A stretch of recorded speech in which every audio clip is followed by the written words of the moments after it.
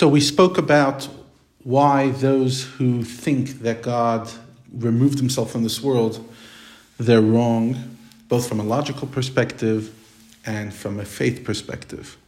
And he continues and says, this is what it says in the Zohar, that there is no space void of Hashem, neither in the higher worlds nor in the lower worlds.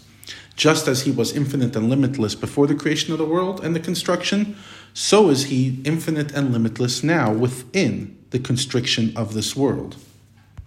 In the words of another part of the Zohar, he grasps all and none grasp him. He encompasses all worlds and none go out from his domain. He fills all the worlds. He binds and unifies one form to the other, higher with lower.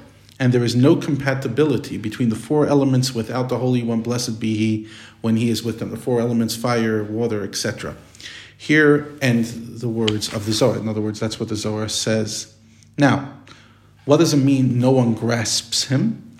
It's that no one, including even the most supreme intellects of supernal beings, can grasp with the comprehension of his intellect the essence and being of the Holy One, blessed be he. As the Zohar says, you are concealed of all the concealed, and no thought can grasp you. In other words, it's not just the limits of the human intellect, but of the faculty of intellect in general. Even the intellect of the most supreme beings that are not limited by human intellect and comprehension are incapable of grasping Hashem's essence and nature.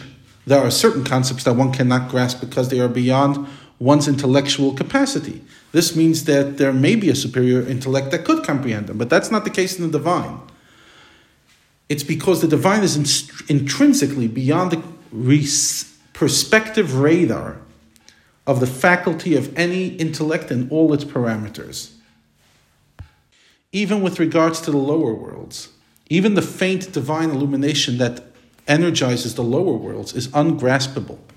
Although he fills all the worlds, so you'd think that's easy to comprehend, the metaphor of the soul and the body, etc. It is not the same fashion as a person's soul permeates his body, which is caught within the body in the sense that it reacts and adjusts to changes in the body and its pain, such as he says, from blows or the cold or the heat or the fire and so forth. No, Hashem, it's not the case.